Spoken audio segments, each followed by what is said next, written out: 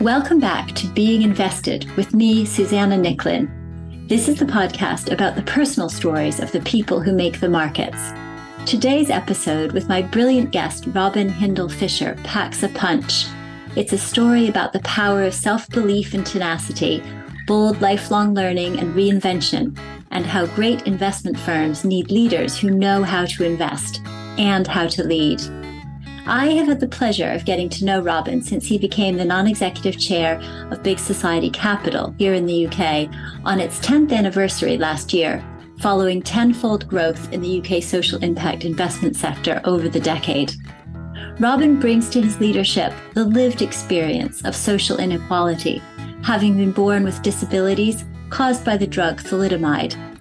I'm hugely excited to share this conversation with you. Robin is one of those people you wished you'd known all your life.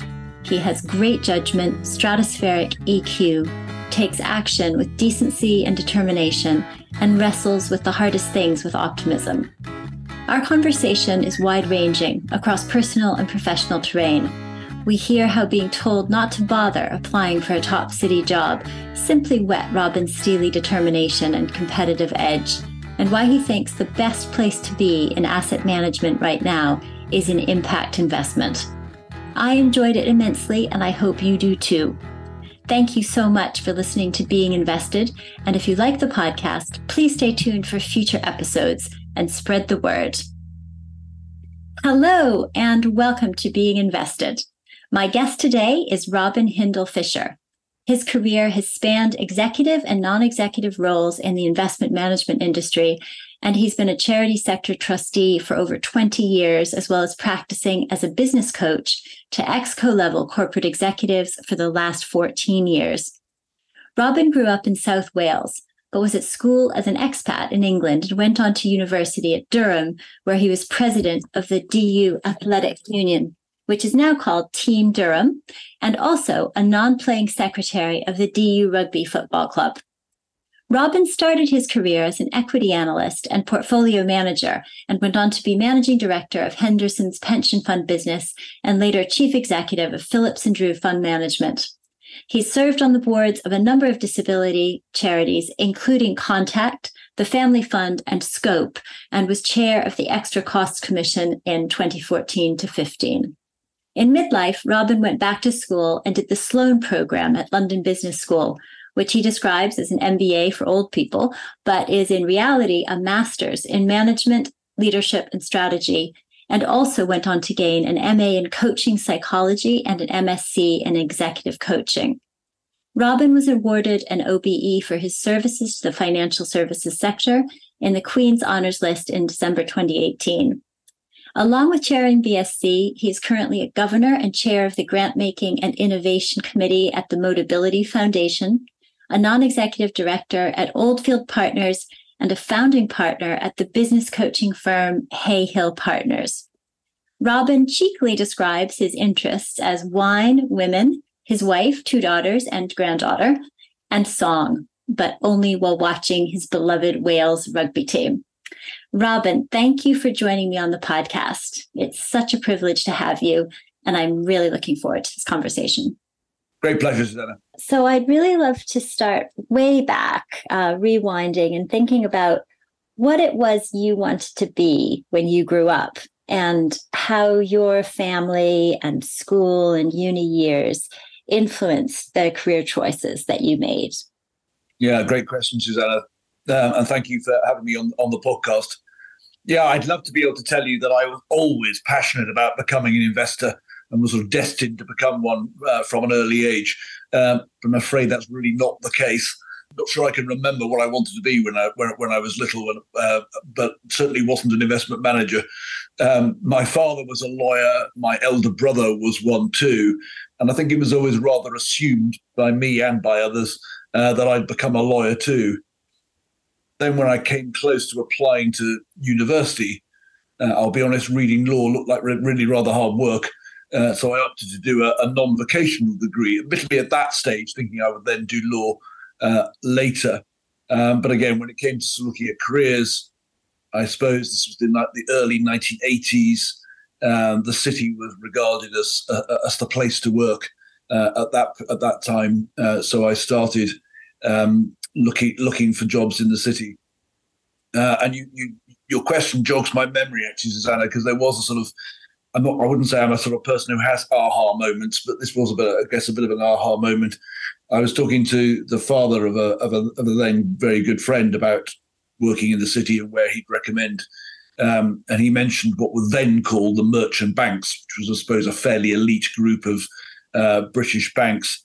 And he said that those were the sort of the place to work if you could get in. But he said I probably wouldn't get accepted by them because I'm a bit of an outsider, including because of my disability. And that was the greatest motivator I could have heard, Susanna. So I would say it was a red rag to a bull. So I certainly applied to all of them. I was actually offered jobs or graduate trainee roles by three of them. And I joined what was then called Kleinwort Benson, which was one of the leading merchant banks in the UK. And after 6 months of going around different departments, I chose to go into the investment division because it seemed to me to be certainly amongst the most interesting roles, but also because it served a community outside the city. I preferred the idea of sort of providing a service to like real people or real organisations like pension funds and private clients rather than serving other financial institutions. So that's how I got into investment management. Once I was in, again, with the benefit of hindsight, life's so much easier with hindsight. I think it became fairly clear that I was a pretty reasonably competent fund manager, but that wasn't really what sort of excited me or I was particularly good at. So I gravitated on probably a bit earlier than most people do onto leading and managing people internally and leading and managing relationships on behalf of the organisations I work for. So in a sense, with hindsight, it was the people dimension and the organisational dimensions of financial services and investment management that really excited me. We'll come on to that and how that surfaced throughout the rest of your career as well. I'd like to go back to what you mentioned, which is the story of someone telling you probably wouldn't get into something that you thought actually sounded quite appealing and how motivating that was.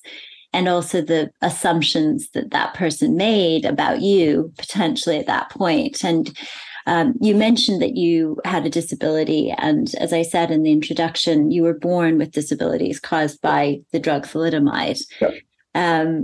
And you've written that while you enjoyed privileges in life, you also really know what it means as a result of that to be an other in society.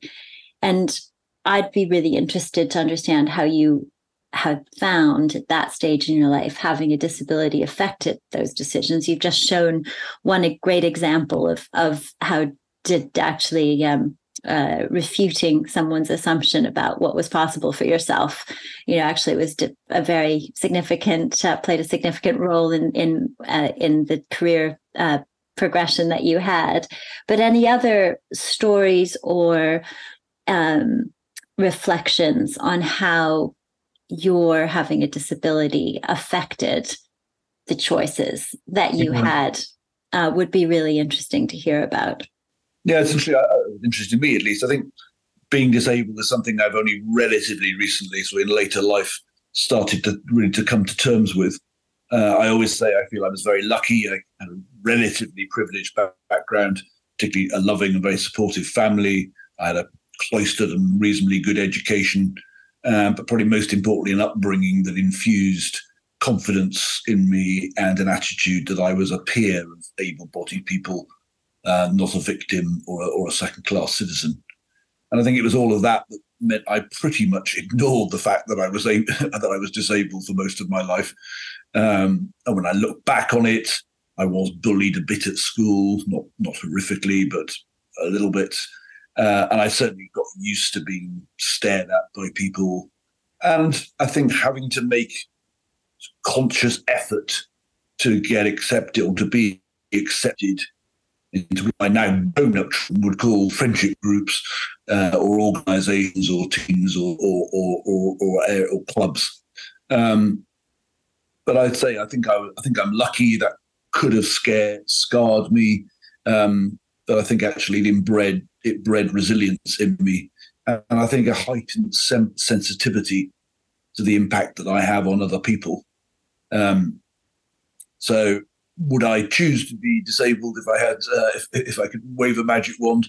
Of course not. But it has also had some positive effects on me and my life. And I'm always keen to, in a sense, tell that story. Or I am now keen to tell that story to other disabled people, but with the caveat that in my mind that I was lucky. I had many privileges in life, which very sadly a lot of disabled people do not have. And it sounds like the love, the support, the attitude that was nurtured at home was really foundational for that. Absolutely. Absolutely. Yeah. And I was unusually close to my mother. My father died when I was pretty young. I was very, very, very close to my mother. But I'm also realistic enough to know that her overwhelmingly positive effect on me was perhaps driven by a mixture of motivations. I mean, having a disabled child in the 60s was a much more stigmatized event than it is now. So I think her desire for me to lead a normal life was overwhelmingly positive for me, but also was to reduce the embarrassment and ridiculously the guilt that she felt. I mean, then there's no reason, absolutely no reason for her. She should have felt guilty that she took the drug that caused my disability, but the fact is she did feel guilty. And I think helping me integrate into what you might call normal life, mainstream life, was very well meant for me, and it's served me incredibly well. But it also, I think, served her needs as well. There was a very inspiring article in 2018 that I read that you debated the label of inspiring that is sometimes used to describe you and others who have found ways to live very full and successful lives, even with or alongside a disability. And I was really interested in your wrestling with that as a fact, and that there's different ways people with disabilities feel about that, obviously. And one thing you wrote was that, in fact, coming out is something that has been a way of thinking about that for you. You know, we often use coming out in terms of sexual identity or preferences. And I personally have been interested in it for a long time, having a sibling who came out when I was in my teens. Yep. And I wondered what it means to you, and how you've said only recently you've talked about it, or in some ways noticed, yep. having been so deliberately living life fully the rest up until that point. What did coming out mean to you, and, yep. and how did that get that sort of triggered? Blimey, Susanna, you've certainly done your research. Yeah, the article was in response to another article by a much younger disabled person who was complaining about being referred to as being inspirational. Other people found her inspirational because of her ability to sort of cope with life. And she very reasonably wanted to be treated like everyone else, and felt that being singled out and called inspirational was sort of pointing out her disability. I do take a slightly different view, no doubt reflecting my age probably, and the era in which I grew up with disability. And I think it's a reality that having arms that are less than half the size of other people's does make me different. I do have to cope with some aspects of life that other people find easy, and I can understand why people give me a second look, because you don't often see people like me on it, or certainly don't on a day-to-day basis. But at the same time, I absolutely expect, and indeed I am happy to fight for, the right to be treated as an equal. So the concept of fairness is very important to me. The reason why I say I came out, and I use that term provocatively to sort of prompt conversations like this one, really, as being disabled, was really a sort of a realization that the fact that I had pretty much ignored the fact that I was disabled, I certainly would always have would never have put being disabled very high on my list of ways I defined myself. I realized that by doing that, I was effectively, I was really not helping the disabled community. I think implicitly I was saying that for somebody who has achieved what a lot of people would regard as sort of conventional success in terms of jobs and financial success and so forth, that somebody who has achieved that success is then not prepared to identify them as disabled, is in effect underlining the stigma around disability. So, while I don't particularly regard myself as having been successful, others do. So I'm keen to sort of come out and say, yes, you can be disabled and lead a successful life. And hopefully that's a good counter to some people who still think being disabled is a sort of life sentence. And if it's inspirational to other disabled people that they can achieve more than perhaps others think they can, then that would be great. And you've reflected just now, a few minutes ago, on something I thought was really interesting, that it's in some ways helped you be more sensitive and cognizant of your impact on other people, and maybe by extrapolation, how people generally impact other people. We'll come on to impact in other contexts later, but I'm really fascinated by that. And that leads on to a question which I wanted to get to, which is, how has your image of yourself and your personal narrative that has threaded through your career and decisions that you've made about your professional life, how have you cultivated that? And has your disability been a part of that? It sounds like it wasn't earlier, or at least not intentionally. And did you think of yourself as a leader? The things that I mentioned in the intro about what you did at Durham, playing leadership roles in sports, those sound like you were actively comfortable being a leader, and that you wanted to take responsibility for organizations even quite early. And I'm just interested to know how that mental map has shaped you. Yeah, great question, Susanna. I would definitely say I apply a pretty pessimistic attitude to myself and my abilities. So I always prepare myself for the worst and for failure. But then I'm highly motivated to succeed and pretty competitive to achieve at least as much as other people. And that's fairly clearly a coping mechanism that I think reflects my childhood, when I had to get used to having to put quite a lot of effort into doing things that others around me found very easy. So it was a way of helping myself, and probably my mother as well, except that if I couldn't do things, it's sort of use that cliche, it wasn't the end of the world. I was sort of preparing myself for that. So I guess the sort of the personal narrative I have is that I'm somebody who is averagely talented, but who can achieve things if I put a lot of effort into them. So I think that's sort of, I suppose, I haven't really thought about whether that's my narrative before, but I think that's probably not a bad way of describing it. And as for being a leader, it is something I've always enjoyed. So I was head boy at my prep school, head boy at my senior school, and as you say, had a reasonably senior elected role as into a senior leadership role at university too. I think in retrospect, I think the strongest motivator for all of those was that need to demonstrate to everybody, including myself, that I was as good as the next person, or possibly when I was younger, wanted to be a little bit better than the next person as well. That strong competitive urge was there. More latterly, I think the experience of having been a leader in my earlier life really gave me the confidence in organizations to sort of put my neck on the block and to take responsibility for getting things done when others were perhaps happier to sort of go with the status quo.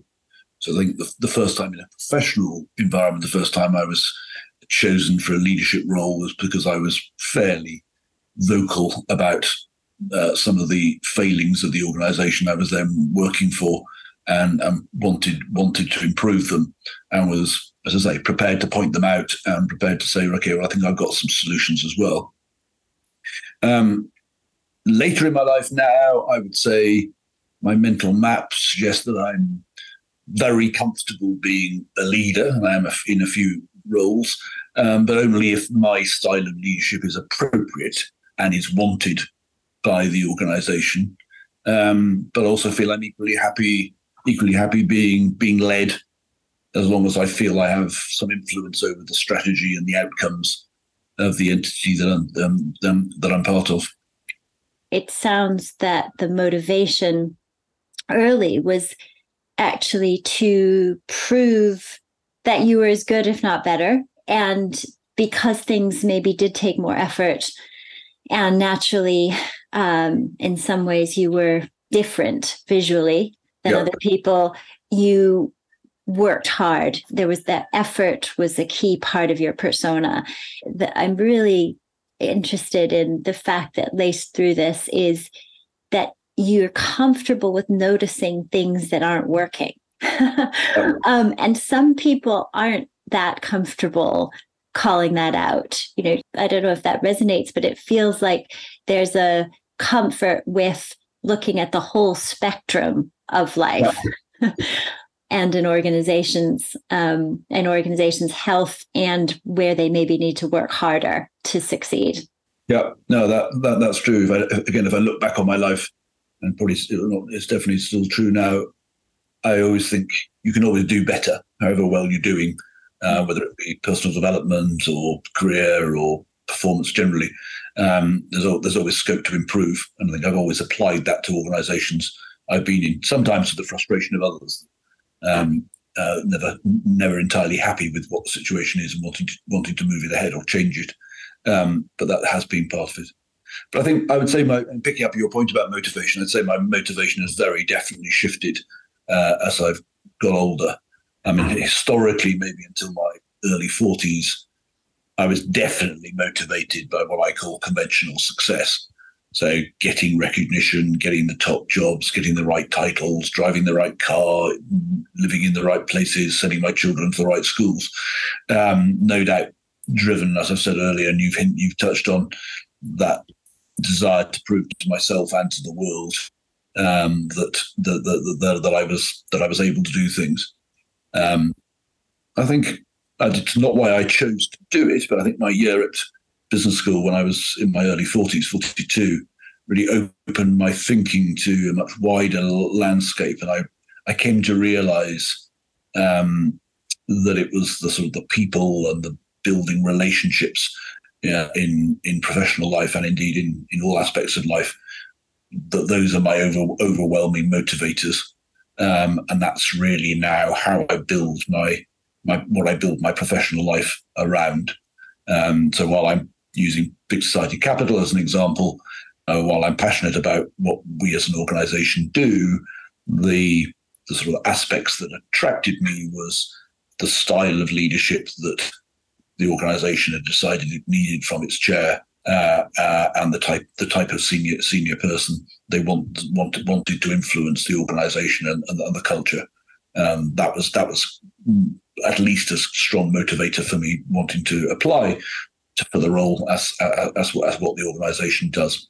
So really a relational orientation, so relationships as the motivation. It sounds that the business school experience, something happened there where that recognition took place. What was it? What can you describe, or what made you recognize that for yourself? Yeah, that's good. Again, a very good question. I think my year there did a number of things. Most importantly, demonstrated that you could sort of step off the conveyor belt of career progression, and that there was more to the world than the success of your organisation, or the success of you in your career. So that alone was I think the biggest change. But I think it sounds very simple now, rather basic. Just sort of studying aspects of organisational life helped me reflect on them much more clearly than I ever had before. And I think it's probably fair to say that I was always regarded not always, often regarded in the organizations I worked for as a sort of slightly strange. I was interested in the people aspects and the organizational aspects more than perhaps the core activity of doing the investment. And that was perhaps not seen as an obvious way to proceed. When I went to business school, I realized that is actually a very powerful way to look at organizations. And picking up your point about feeling that I'm a very relational person, my sort of overwhelming or overarching belief is that organizations are merely a series of multiple relationships. So the relationships really are at the core of what every organization does, and that understanding those and being thoughtful and aware and conscious of how you build relationships was something that I learned was not just sort of something odd that I was interested in, but actually something that was well researched and well regarded. I really want to get onto that too, as a podcast about investing. I think what's also interesting is how investors operate within organizations. So I want to come on to that. But before I do, just while we're still on the subject of how your sort of mentality and skills were built, and as you look back, are there books or mentors or thinkers that really influenced your development, and whether it was at business school or elsewhere that you still use as touchstones now? Golly, it's quite hard to choose. Having mentors has been much more important to me than books or authors. And although I wouldn't necessarily have called them or thought of them as mentors at the time, I guess perhaps because of my relational attitudes, I have been lucky enough to have a whole series of great influences on me and my career throughout my working life, and more latterly as well, helping me make the transition from full-time executive in financial services to working as a business coach as well. So I do think this is completely congruent or completely consistent with my relational perspective on life. I think the power of mentors is really, really important in life. Yes, I have to say, my observation is that too. And I wish I'd learned that earlier in my life. And I really enjoy being a mentor now, actually. And I imagine you are a terrific mentor to many people as well. Just going on to the interesting point that you'd raised about investment as a function and investment organizations, investment companies as something that always fascinated you, even when you were doing the investment and maybe seemed like the outlier in the group. But I have often wondered and talked with colleagues about what it takes to run a good investment management company. And are investors themselves really good leaders of investment management companies? And I'd love to know your thoughts on that, and that topic really of investor versus the business of running investments. And I'd be fascinated to really hear your thoughts on what creates excellence within an investment management business and what qualities it takes to lead one. And if that's changing, given the digital life we lead now and to other forces at work. To be completely honest, I do have quite an extreme view on this topic that many people would now regard as being very old-fashioned. I believe that active investment management, so taking active views rather than investing passively or quantitatively, is much, the way I describe it, I think it's much more of a craft than an industry. I think there's too much investment management in the world, too many individuals, too many companies doing it. And while I think investment managers should have processes and rigor, I think it's best pursued in relatively small entities that are owned, run, and led by investors. So I'm not a big fan of the investment firms that are owned by big financial conglomerates, or those that are run by professional managers who are no doubt incredibly talented, but who know very little about the trials and tribulations of running portfolios. But let's also be realistic. Is the quality of management or leadership within the investment management industry superb? No, I don't think it is. And I think give it the accolade of, call it a profession for a moment, but in professional services, being the best practitioner often means you end up being the boss or being the leader. And that, I think, is a fundamental mistake. I think investment firms are better if they're run by people who understand investment, people who've done investment. But I think sort of the quid pro quo of that is that organizations would do themselves a service if they valued the leadership functions rather more.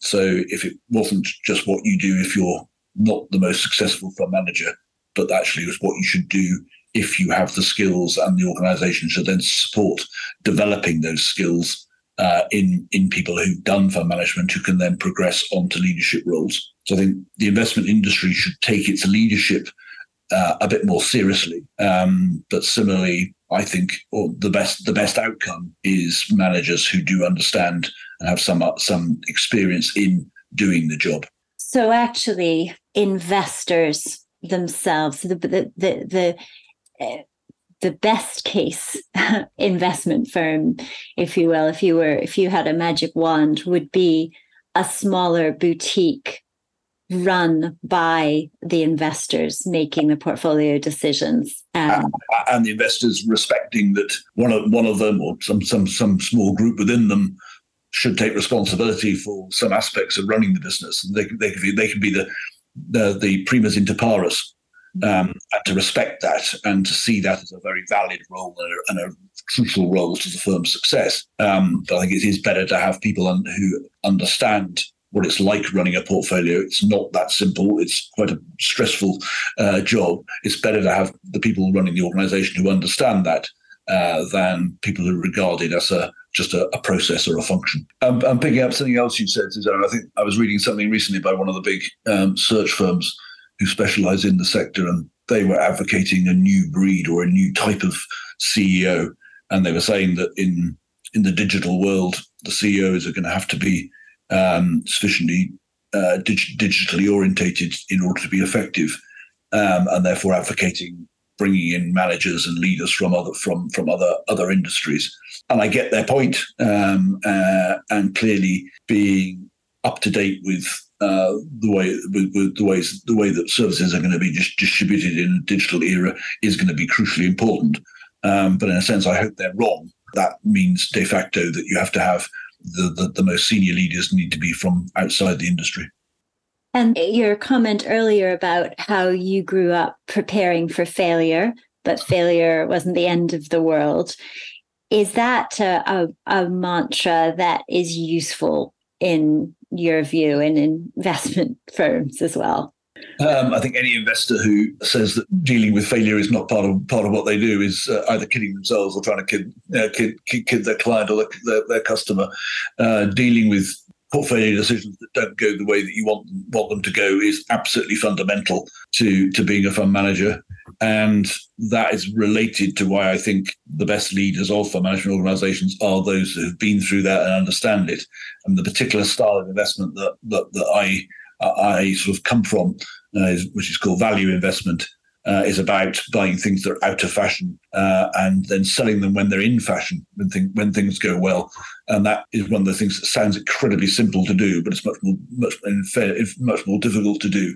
And you do need the support of an organization to maintain the confidence to carrying on buying things when they're out of favor, even when they've become even more out of favor than they were when you first bought them. And that's when I think professional managers can take the view that, okay, well, this has gone on too long now. We need to change strategy, or we need to change fund manager, or change our approach, and that means you miss the upside. You miss the improvement that will come with patience. You've mentioned leadership styles. You've talked about collaborative leadership. And a lot of this comes from experience over the last 14 years of being an executive coach. And that is a departure from the career you'd had beforehand. And you made a midlife change. And I've seen in some things you've said elsewhere that you really are an advocate of making radical changes, especially at mid-career. And of course, you've walked the walk in doing that. I think it would be really interesting to talk about your journey from investment management into what you're doing more full-time now as an executive coach? Yeah, I wouldn't say I'm necessarily an advocate of midlife change, but I'm certainly supportive if others are thinking of changing path, and very much encourage people to sort of give it a go if they're thinking of it. It worked very well for me. It doesn't necessarily mean it work necessarily well for others. And for me, as I mentioned earlier, to use the same analogy, stepping off the conveyor belt of a big job and everything that goes with that. When I went to London Business School, and I was 42, made me realise that there were more options in life or in my career than I perhaps originally imagined. It's not it's not what I thought I was going to London Business School to do. I thought I was going for a year out after a pretty intense period, and that I would go back very much into the same stream, as it were. And indeed, what I did do was to go back into the city immediately after I was at London Business School. But it became increasingly clear to me that I wanted more change in my career than I perhaps had realised earlier. So it was actually 7 years after I finished the Sloan programme that I decided to step off the conveyor belt again and decided to become a coach. I'd had a coach myself when I was doing the CEO job at Phillips & Drew. I found it incredibly powerful for me at the time. I don't think it's necessarily what everybody thrives on, but it certainly was very useful for me. So I was aware of, in a sense, the efficacy and the power of coaching for some people in some circumstances. But again, one of the few aha moments I've had in my life was back in 2008, I think it was, when I was asked to have a rather formal lunch with a colleague who used to work with me in a previous role. We'd always kept in touch after we left. And cutting a long story short, he wanted some input or advice on some career issues that he had at the time. And although I wouldn't have said it at the time, I basically spent an hour coaching him over lunch. And I can remember walking back to my office thinking, well, that's certainly the most interesting thing I've done, or the most rewarding thing I feel I've done in a professional sense in the last few months. This was during the global financial crisis, so it probably didn't have much competition, in fairness. And by the time I'd got back to my desk, he'd already very sweetly emailed me saying, "Thank you. So useful to talk that through with you. Nobody else I could talk about it with." And that event sort of made me think, well, he seemed to find that useful. I certainly enjoyed doing it. I know that you can become a coach because I had a coach myself. Maybe this is something I should pursue. So cutting, as I say, a very, very long story short, I decided then to, as far as I was concerned, I thought I was leaving the city sort of fully lock, stock and barrel, and started my training as a coach and intended to work full-time as a coach. As it's happened, very, very fortuitously for me, that's ended up being combining 3 or 4 or 4 or 5 days a week as a coach, with also being a non-executive director in the financial services sector. And that particular combination works very well for me. I think the type of non-executive I am is quite similar to being a coach. So I think there's more overlap in the two roles than I imagined when I first started being a non-exec. So I think the two do complement each other very well. In terms of the sort of skills and attributes I've had to learn or develop to be a coach, it's about being a good listener, to use the jargon or the cliche, being an active listener. So being able to ask appropriate, open questions. And I think then to find the right balance for each client of supporting them and challenging them. So all the coaching I do is paid for by companies. So I do feel some responsibility to the company to make sure that I'm helping the client develop into a more confident and more competent in themselves, and therefore, in a sense, a more productive employee. And that does involve challenging. And I generally coach relatively senior people, so having the confidence to challenge people who are doing pretty big jobs is something that I needed to think about and develop as I became more experienced. What circumstances or moments in a career do you think really lend themselves to getting a coach? Is it a good investment for people? Should it be seen as an investment? And just a few thoughts on how someone who hasn't been coached before might think about availing themselves of that. Yeah, the first thing I would say is I think coaching is a very, very powerful, or can be a very, very powerful intervention, but it is not for everybody. Some people will find it very, very useful. Others won't. So I think if you're thinking of doing it, give it a go, try it out, but be open-minded whether it's going to work for you. I think there are sort of typically in my experience, three triggers for coaching. First of all, the one that I generally try and avoid very much, which what we might call remedial coaching. So if somebody has got a real problem in the way that they work, a coach will often be employed to help them come to terms with that problem and change it. I generally, not always, but generally don't work with clients in that bracket. I tend to work with clients in the other two brackets, which is either people who are moving from being what I call a practitioner expert into being a leader or a manager or a divisional head for the first time. So having been generally pretty good at the core activity of the organization to then moving into leading and managing other people. So that's a very good opportunity, a very good moment for coaching. And then to some extent, at the other end of the sort of managerial spectrum is people who are in very senior positions, if you like to use the jargon, C-suite roles, where what I call the loneliness of leadership is often quite a significant factor. So for people in that sort of role, particularly if their responsibilities are widening or changing, or the organisation is changing or being taken over or always taking over other companies, going through a merger or a transaction, it's then very useful for them to have a trusted advisor, a trusted partner, talk things through with. Somebody who's got no agenda other than helping them be more effective than they otherwise would be is a very powerful opportunity then. It's a very powerful, trusted role, and it must take a lot of gravitas and authenticity to cultivate that trust with somebody at that level. How have you found people who are very successful, who have a lot of power, who have maybe some of that loneliness? How does challenge land? Yeah, often when I start with people who are already in very senior roles, they're often not used to being challenged. Mm-hmm. So you're right, building trust is a simple word, but it's a big concept.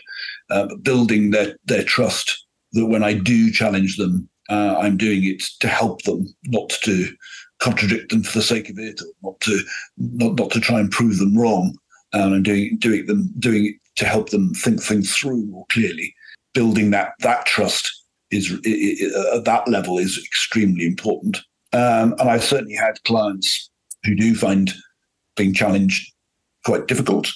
Often find it something they're just not used to. As I'm really helping people who've been used to having their own way appreciate the value of challenge from me, and to some extent the value of input from others. Mm-hmm. is a very important role. And we both mentioned trust, and it is absolutely fundamental to good coaching and to any good helping relationship. Partly for the reasons I've mentioned already, that confidence that challenge is being directed for the right reasons, but also perhaps even more fundamentally, when clients really trust their coach, and that's much broader than just the confidentiality aspect, but trust them in the sense that they know that they will receive what they hear in an appropriate way, then that hopefully makes them more comfortable in revealing their real vulnerabilities.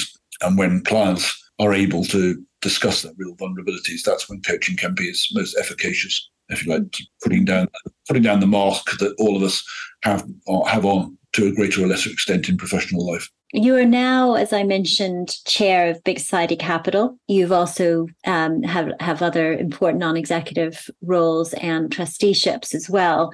And you wrote in a bio that I read that you subscribe to Winston Churchill's view that market capitalism is the worst economic system, except for all the others that have been tried. I wondered, because we both are involved in social impact investing in the UK. And I'd really be interested to understand your view on whether it takes a different mentality or value system to be an impact investor. Not everybody is familiar with what impact investing is. So maybe, just an observation now that you've been in the role for a year as to what, if there is, for someone who hasn't participated in the market in any way, is there anything that you need to believe to be an impact investor, or is it really just another asset class or strategy within the spectrum of investing? First of all, you're right. I plagiarized Churchill's comment. He was actually talking about democracy being the worst of all political systems, barring all the others. So I plagiarized it and applied that to capitalism being the least bad of all the potential alternatives versus all the potential alternatives that I'm aware of. And I do think that is right. Well, thank you for correcting that. Completely plagiarized. I take no benefit from that. I think, let's be clear, the type of social impact investment that Big Society Capital does is very much at the cutting edge of impact investment. We're investing sometimes where literally nobody else will invest, or certainly probably wouldn't invest unless we went there with them. So we are, to say, a bit of an extreme, very exciting extreme, and a very really, really worthwhile extreme. But thankfully, impact investment is now becoming a much broader, a much bigger industry as well. I think at one level, it does take a different mentality to the, if you like, traditional red-blooded shareholder return-seeking version of investing that certainly I grew up with, and most of us who are in our late 40s, 50s, or 60s will have grown up with the influence of Milton Friedman. But I think it's a mentality that pretty much all investors are going to have to embrace, or at least to learn. Because it sounds a bit over dramatic, but I don't think capitalism, as the current Western iteration of capitalism, is sustainable if there isn't a fair allocation of the returns that come from enterprise. Capital has had fantastic returns over the last 40 years, but at the expense of other stakeholders, particularly labour or workers, and particularly other people who are involved in society that are not able to participate in those organisations. And I have to say, I don't think that system is sustainable. And we're starting to see, sadly, some worrying signs that I might be right. It's one of the things I don't really want to be right on.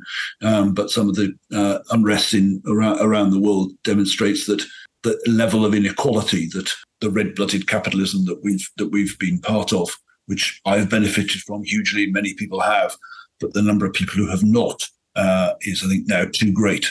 So I think unless, it sounds rather grandiose, but unless capitalism embraces this, and unless the investment community particularly embraces the idea that they are there not just to serve shareholders, but to serve other stakeholders and to serve society, then I think there will be a more existential threat to the system of Western capitalism. In terms of, as you say, I'm sure there may be some listeners who've not really experienced or don't know much about impact investment. In very simple terms, because I like simple descriptions, it's about investing money with the expectation of a financial return, but also with the strong expectation of tangible, they're difficult to measure, but nevertheless tangible social impact improvements as well. So whether that be through employment or housing or support for minority groups, or the less privileged groups in society, it can vary. But the idea is that you're using your money to get a return, but also to improve society as well. Thank you. It's a really very pithy description of it. And if people want to learn more, I'll put some links into the show notes as well, because it is a deep and increasingly evolving sector.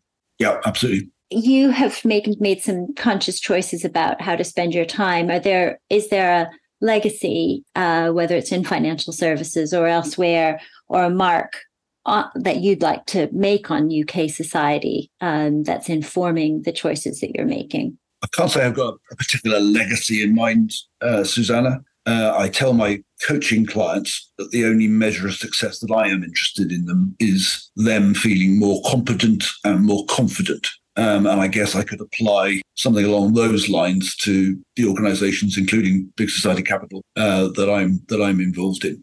So I want the organizations that I'm involved in to, again, a awful cliche, but do the right thing, to behave with corporate integrity and to thrive in the medium and long term with success based on that integrity. I am just amazed by actually how many different hats you wear, and I imagine sometimes it feels like a challenge to keep all of that organized, but also probably quite stimulating. And I'd be really interested to know if you have found ways to mentally and practically organize your time and your focus. And are there any habits or approaches that you could share? Well, the first thing I should say in response to that question is the overwhelmingly most positive, the luckiest thing in my life is I have a wonderfully supportive life partner, happens to be my wife. And I couldn't live my life, let alone do the things I do in my professional career without her amazing support. I think I'm in a sense fortunate, lucky again, in that I'm reasonably well organized. So if I think about how I organize what I call my time, energy, and emotion, I am pretty structured. I'm naturally reasonably well organized. So I live my life around lists. And then nothing better in life for me than being able to tick something off my list. No particular rocket science to that.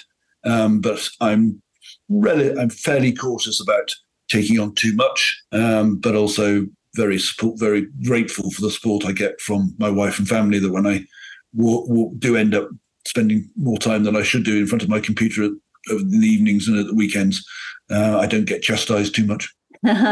Yes, we're none of us are islands, and it's great to hear you credit your life partner. It's a huge aspect of someone's success, isn't it? Massively. Yeah, and your distinction of time, energy, and emotion as sort of the three, sort of maybe dimensions that you filter against it. That's really interesting. Is that something you think about daily? Do you think about it on sort of weekly? Like what's your barometer set to? It's something I've developed when working with clients. The natural thing is just think about how you allocate your time. And my experience is it's much broader than that. And I'm not saying you can reallocate your emotions in a incredibly easy way, but I think being aware of how your emotional time or your emotional quotient is being used is really important. Awareness then can heighten the ability to perhaps redirect some of it, and similarly energy as well. And that's more that can be as mundane as making sure you get enough sleep, making sure you have enough rest, and so forth. So I think it just broadens out. So the typical approach to allocating your time. And in terms of looking forward and the investment industry and what you've gleaned and harvested from your experiences, what piece of advice would you give someone aspiring to enter the investment industry today? If you're recruiting someone to be an apprentice to you, what might you look for in them? First of all, I'm not sure I advise anyone to join or enter the traditional investment management industry now. I was incredibly lucky. Lucky is a word that's come up a lot today, isn't it? I feel I was incredibly lucky to join the industry just as it was starting to professionalize and grow and then really burgeon. That was back in the early 1980s. And it's been a fantastic industry to work in. I do think the next few decades are going to be a lot less exciting and a lot tougher than the last few have been.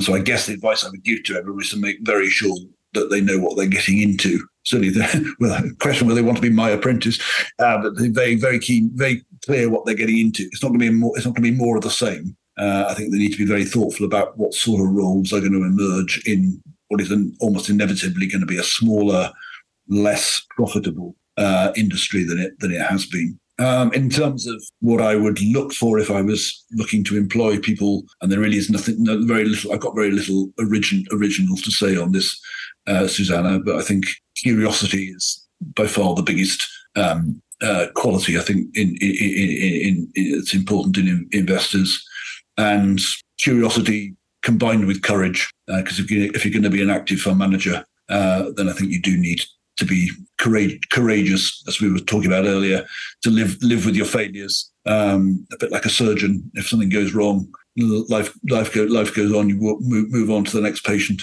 and that's a little bit what you have to do in stock selection or asset allocation. You think the next decades are not going to be as fruitful or as exciting or as easy in some ways? What do you think are the key forces that are changing that, and how within that are there any subsets or subsectors where you think there's more potential value or interest for people going into the industry?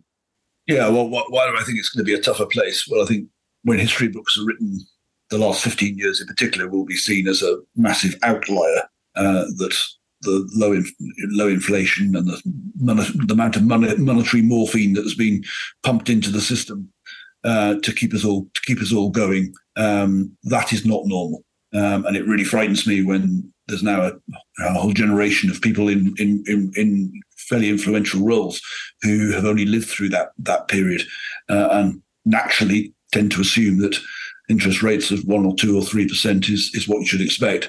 Yeah. I think that's unlikely. So I think we've been through a period of fantastic returns to capital, including, obviously not including, but most notably equities, which has helped the industry grow almost exponentially.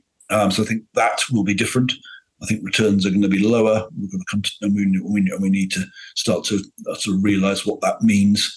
At the same time, regulation. And I'm not as anti-regulation as some people in the industry. I think in many ways regulation has been a positive force, but regulation is not going to get any less vigorous, probably more vigorous, and that has changed and will change the day-to-day operation or the day-to-day work that investors do.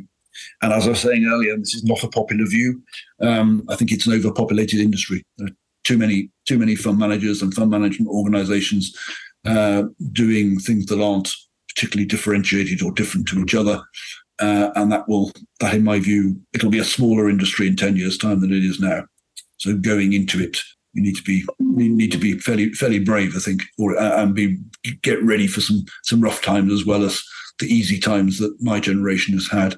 The areas I would go into, obviously, impact investment is the area to go into. I mean that very genuinely. I think it is a very, very exciting time for people who are younger than me, because they will be younger than me, to be going into the sector. As I was saying earlier, I think it is something that all aspects of the industry are going to have to embrace, almost whether they want to or not. I think most organizations do actually want to now. They're going to have to whether they want to or not. So there will be huge demand for people who've got capability and experience in value in impact investment. So that's certainly one area to go into. The areas I think to avoid would be, I'd be surprised if private equity has the next 20 or 30 years as good as the last 20 or 30 years it's had. So that I think has a question mark over it. And to use a very technical term, what I call bog standard investment management, things that aren't areas that are not particularly differentiated in the market. I think there will be a huge cull of products and services that don't really are not differentiated and don't really add very much value. So I'd avoid those. I love your phrase, monetary morphine. Well, there are so many big questions that we've covered, sadly only glancingly, but really, really valuable insights. And thank you for sharing so much of your life experience. To wrap up, Robin, in what I usually do is a few quick fire questions. First off, what is your favorite band, singer, or album, and why? Oh, heck. I think I'm virtually tone deaf, but nevertheless, music actually is very important to me. So it's quite difficult to choose, but it would have to be between something by Bruce Springsteen, Elton John, Van Morrison, or all of J.S. Bach's 6 cello suites. Is there a beloved film or novel that you've read or seen more than twice, and why? Another difficult one. I'm going to have to hedge my bets again and say it would be one of Dr. Zhivago, In the Heat of the Night, and When Harry Met Sally. What a great combination. The Heat of the Night and Dr. Zhivago is like 2 poles of the thermometer right there.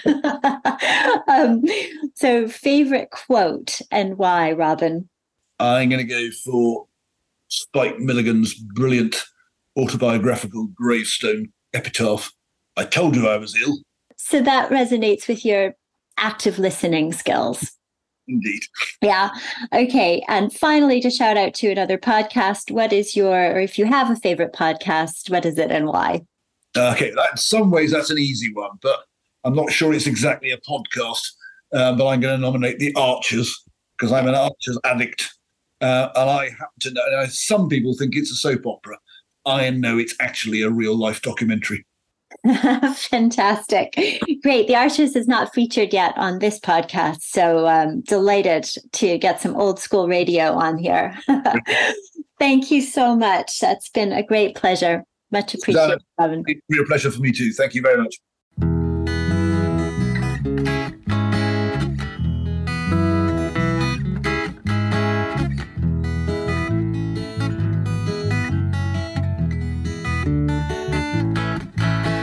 Thanks for joining me for this episode of Being Invested. I hope you've enjoyed it as much as I have. If so, please subscribe and tell your friends. Also, if you know someone in the financial markets who would make a great guest on the podcast, please message me on LinkedIn. I'd love to hear from you. Many thanks to our sound engineer, Alexander Russell. Our art designer is Sophie Hardy, and this fabulous catchy tune is from Tom McKeon. Thanks, folks, and see you next time.